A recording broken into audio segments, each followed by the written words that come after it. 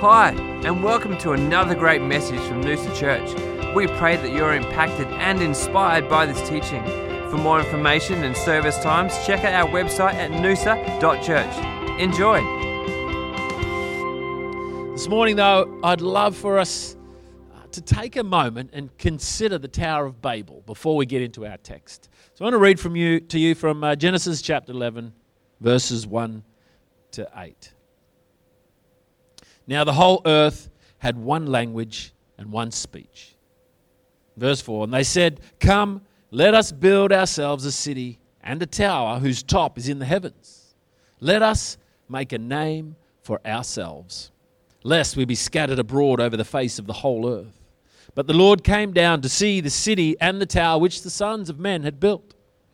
And the Lord said, "Indeed, the people are one, and they have all one language, and this is what they begin to do. Now nothing they propose to do will be withheld from them. Come, let us go down there, confuse their language, that they may not understand one another's speech." So the Lord scattered them abroad from there over the face of the earth, and they ceased building the city. Wow. I want to suggest to you this morning that Babel, the Tower of Babel or Babel, it's a clear picture of how God looks at mankind fulfilling its own vision. And when you look at the Tower of Babel, you see unity, you see that everything that they put their hand to, they succeeded in. It actually sounds like a great thing. And even God, I think, acknowledged that they were showing the greatness of creation. The downside of it is who they were making a name for.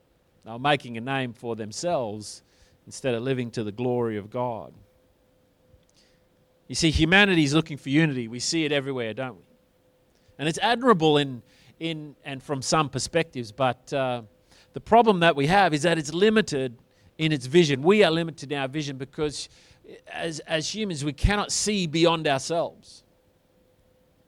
We see it around the world today. There's a vision for tolerance, yet in our efforts to have tolerance, we are intolerant.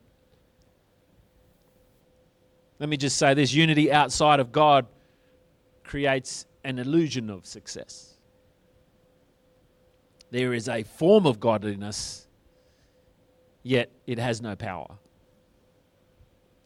Now, unity of the Spirit, on the other hand, through the bond of peace, it's discovered when we stop making a name for ourselves and we live for God's glory. Interestingly, for God to create a platform for man to have true unity and true peace, he created confusion in Babel.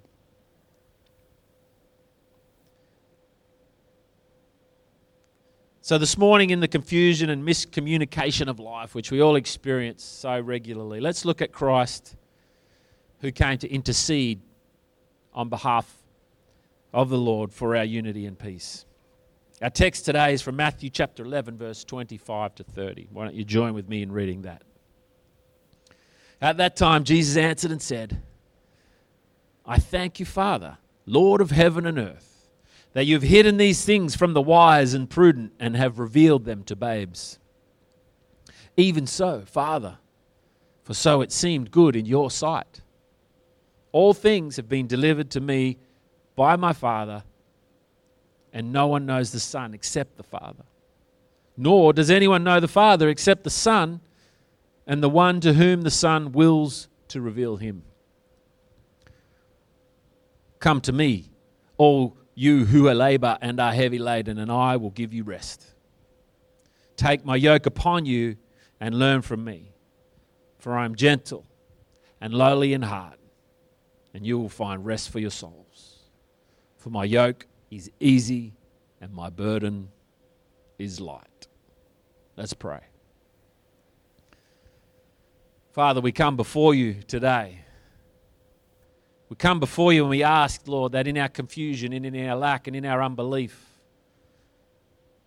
that you would reveal yourself to us so that we may know the truth. that we may become your disciples and we may walk in the liberty and the peace that only you can provide. So, Lord, this morning we ask that you would open our hearts, open our understanding to receive from you and to understand you afresh today. In the mighty name of your Son, Jesus, we pray. Amen. So our passage this morning begins with these words that Jesus answered. Strange words. As we unpack this, we start there. Strange words, considering that there was nobody else speaking before Jesus. In fact, Jesus, just prior to these statements, he was continuing a discussion that he was having, and he was rebuking some towns and some cities in the area that he was for not repenting before the great works that he performed on the Lord's behalf there. I want to suggest to you this morning that when it says Jesus answered, that he was answering the listeners' discouragement about what they just heard. Jesus, he knows what you're thinking. He knows what is within you. And when he talked about that lack of repentance Jesus did those amazing works in those townships, there was discouragement in the group of people, and Jesus answered. And the way he answered it was interesting. But before we go there, let's take some advice from Jesus there, because there's great encouragement here in looking toward God and being thankful when all we see around us is discouraging. Thanks to God is the appropriate response to our disrupted thoughts. Let me say that again. Thanks to God is the appropriate response to our disrupted thoughts. We see Isaiah saying, put on the garment of praise for the spirit of heaviness. Let me just give you a side thought as we unpack this scripture. A lot of times we tend to, we have thoughts and then we go looking to solve or resolve those thoughts with scripture. What I want to suggest to you, a great way of reading God's word, is reading his word, contemplating a passage, and allowing the scripture to define what you're thinking about, not your thoughts defining how you are going to read the Bible. Just the thought. Okay, so what can we learn from Christ thanks to God? Well, let's start with how he addresses God. He says, Father, Lord of heaven and earth. I love the word Father because it defines the relationship that Jesus has with him. And for us, when he teaches us to pray, he gives us permission to use that same word, Father. It defines our relationship with the Lord. Father, when we speak to a father, it means it oozes with access. When we say Father, it means access. And then it goes on, but we must also remember when he goes on and says, Lord of heaven and of earth. This defines something different as well. It defines the authority and the power of God, but it also highlights our approach too. We're talking to our Father. We have access to him, but never forget, our Father is also the Lord of heaven and of earth. So there's a reverence required, and there's also a confidence in him. We don't go to him with a lack of confidence or a lack of reverence. We go to him acknowledging his magnificence, and also with a confidence that he is the giver and the sustainer of life. Verse 25 continues and it says this, as Jesus gives thanks that God, here's the words, has hidden these things. What are these things? The gospel of peace, eternal life, the kingdom of God. He has hidden these things from the wise and the prudent and revealed them to babes. You just got to look at the disciples of Christ here, don't you? And to understand that Jesus, when he approached followers and wanted to make an example of people, and for the Gospels are full of stories with the disciples who were fishermen and tax collectors and the like, and they were not learned men. They were not scholars. They weren't artists. They were of low status, low education. They weren't politicians. And Jesus chose these people. It's a difficult thing to grasp sometimes, isn't it? Why why God didn't go to the hierarchy. You know, I think one of the natural things, if we want to win a tribe, we go and try to win the chief first, and if we win the chief, then everyone will follow. And I think God's not saying that the wise are not able to see God, but I think what he's highlighting here, which we also see in Babel, is that their wisdom is not how to gain access to God. Their prudence, prudence being like a well-considered life, is not the way that we access God. They're great things and they're gifts from God, and we can nurture them and come and grow in them. Yet they are not our access point to God. So for the modern intellectual, like many of yourselves, this is a difficult truth to swallow. We saw in Babel that God saw the strength of human wisdom was at best going to make a name for themselves and to not glorify God. On we go to verse 26. Jesus says an amazing statement here. He says, "Even so, Father." You know, it's like he's acknowledging this is a difficult truth. "Father, for it seemed good in your sight." Let me just say this. No matter what we understand about what God's intent is, what his plan is, no matter whether we agree or disagree with it, we must surrender to it, to that will of God. Here's the question for you this morning. Are you willing to accept God's will because he said it is good? Are you willing to accept what he says is good, even if you don't necessarily agree that it is good from your perspective? Let's allow God to make us instruments for his good pleasure and for his good works. It's a difficult challenge for us to walk that journey when our ideas and our ideals are so strong.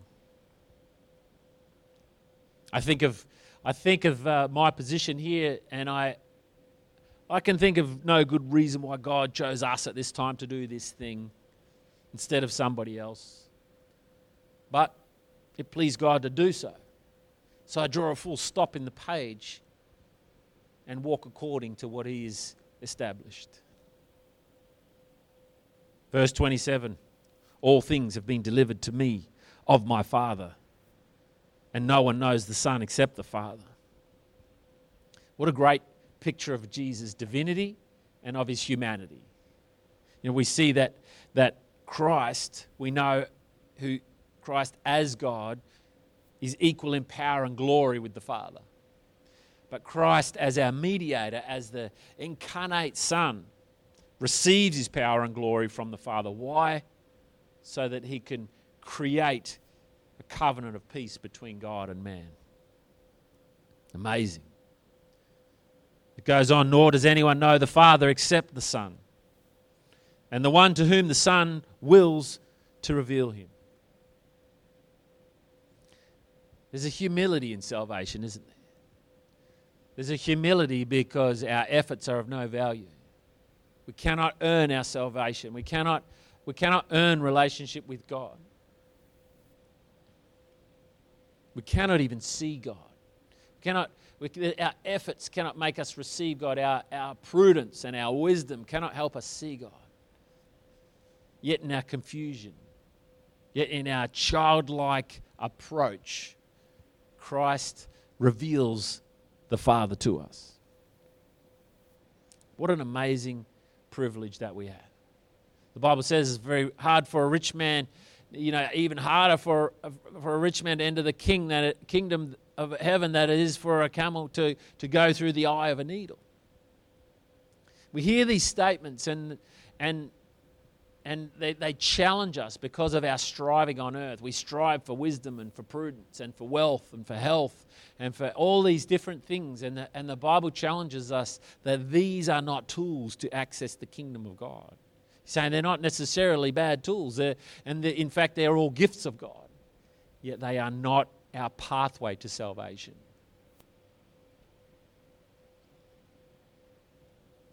Then verse 28 says this. Jesus says, "Come to me, all you who labor and are heavy laden, and I will give you rest. There's many layers to this statement that Jesus makes. But let's look at it from a Jewish perspective just for a moment. You see, for the Jews, there was a huge burden attached to the law. And there was a striving for God's acceptance from those people. The burden of the ceremonial law, some say, was an intolerable yoke. Not to mention the other laws that the elders and traditions that the elders attached also to the law. And then there's us today. Who are those who labour and are heavy laden? Are these the concreters and the hard workers, the roofers, the people who do all the heavy labour? I really don't think that's who Jesus is referring to. I think that humanity is on a search. We call it for our identity, but I believe it's a search to be known and to be accepted. And our search for acceptance and meaning outside of God, it is the most laborious and tiresome thing that we do. And it causes a weariness that cannot be solved, cannot be resolved. And this is the beautiful thing that Jesus says, and I will give you rest. There's no striving for acceptance in Christ. There's no condemnation in Christ. But there is rest. The great Watchman Nee talks about these concepts in his book, Sit, Walk, Stand, and I guess I could paraphrase it and say that we must rest in the grace of God before we can walk in the ways of God, before we can stand for the truth of God. It begins with rest. And this rest begins here and now in God's grace and is then perfected in our eternal glory with Him. Verse 29, take my yoke upon you and learn from me. This is where faith is required, church. You see, because the rest promised, the rest that Jesus promised, is a true rest. It's a release from the burden of sin. But here's the thing. It's a release from the burden of sin, but not from the service to God. Take my yoke upon you. The Bible talks about Christ has a yoke for us. It also says that He has a crown for us as well. So we have a yoke and we have a crown for our heads. But the key word here is the word my. He said, take my yoke upon you. He's saying you are already under a yoke. You are already serving something. You are already doing labor. He says, take my yoke upon you, because my yoke is easy. Why don't you take the yoke you are currently wearing, which is causing you to be weary, and take on my yoke, which is easy. The great poet Bob Dylan says, you got to serve somebody. We've got to serve somebody, church. The battle that we have is that we look at the word like yoke and we see it as a negative thing, that we don't want a yoke. But what we see in that great old song of Dylan's was that everybody is serving somebody. And Jesus is saying to us, take my yoke. It's not like take a yoke, it's saying take my yoke. And he goes on from there, he says, take my yoke upon you and learn from me. For I am gentle and lowly of heart, and you will find rest for your souls. It's here that we find out how to come to Jesus as a teacher. Why do we come to Jesus as our teacher? Because He is the true and worthy teacher. He's the perfect teacher. He knows our hearts. He knows our learning styles. He can speak one word that reaches 100 people in 100 different ways. Why? Because He is meek and lowly of heart. He is fit to teach you, church. I don't know if you've experienced many teachers in your life, but many teachers are impatient in their teaching. They want you to grasp their concepts, the easy concepts quickly so they can move on to more difficult ones. But it's discouraging, isn't it, when we don't grasp things very quickly. A lot of times we've got a lot of baggage from our past that we're trying to shed as we grasp these new concepts of the kingdom of God, and it takes some time. And the beautiful thing about our Lord Jesus is that He knows how to open up our understanding at a speed that our maturity can handle. And who's a better example of this than the disciples? Not always the quickest to learn the lessons, strong-headed, very earthly, practical, and not necessarily very spiritually mature quite regularly. I think Jesus, he even said to one of them, he said, "Get behind me, Satan." At some point, he had to repeat himself, "Do you love me? Do you love me? Do you love me?" He knew exactly how to reach those men individually for their own betterment in the kingdom of God. And it finishes with that sentence finishes with, "You shall find rest to your souls." The most desirable rest of all. You ever go on holidays and you've rested your body, you rest your mind, and you come back and within a week you're tired again? There's a reason for this, because we haven't found rest for our souls. And as usual, God's way is at odds with humanity. Here's how we find rest for our souls.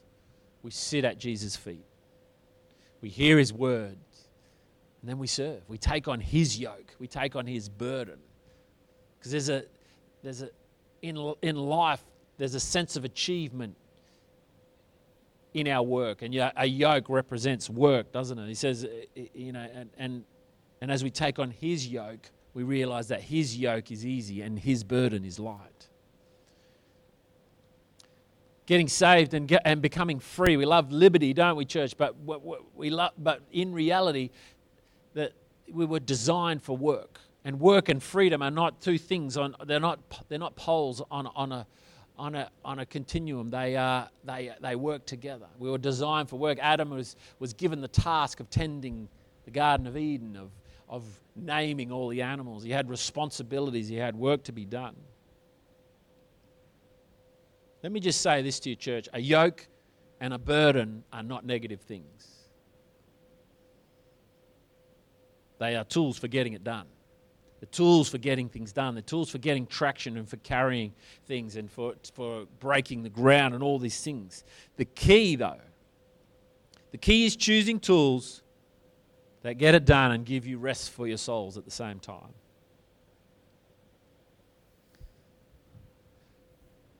What an amazing passage, church, to remind us that our efforts for acceptance are futile, but our efforts out of acceptance are liberating. Let me say that again. Our efforts to gain acceptance are futile, but our efforts out of our acceptance are liberating. Consider that, church. And as you contemplate your agreement or disagreement with the Scriptures and with the Lord, remember what God said. He said, "This is my beloved Son, in whom I am well pleased. Hear Him." Father, this morning we ask that you would speak to us through your word, that you would pierce our hearts with illumination, with revelation, with hope and liberty, Lord. Lord, we thank you for your yoke. We thank you for your burden. Father, we thank you that you haven't made our relationship with you effort-based, Lord. We thank you that you have accepted us. We thank you, Father, that we walk in liberty with you, Lord. For each person listening this morning, I ask, Lord, that you would teach them your ways. Lord, that you would reveal the Father to them. That you would show them your glory. Lord, where we have gone out of our way to make a name for ourselves, Lord, we come before you in repentance. We seek to give you the glory and the praise which you are due. In the mighty name of Jesus we pray. Amen. We hope you've enjoyed this teaching, that you've been encouraged and challenged. To stay up to date with our latest messages, you can subscribe to our podcast. For more information, resource, or service times, please check out our website at noosa.church.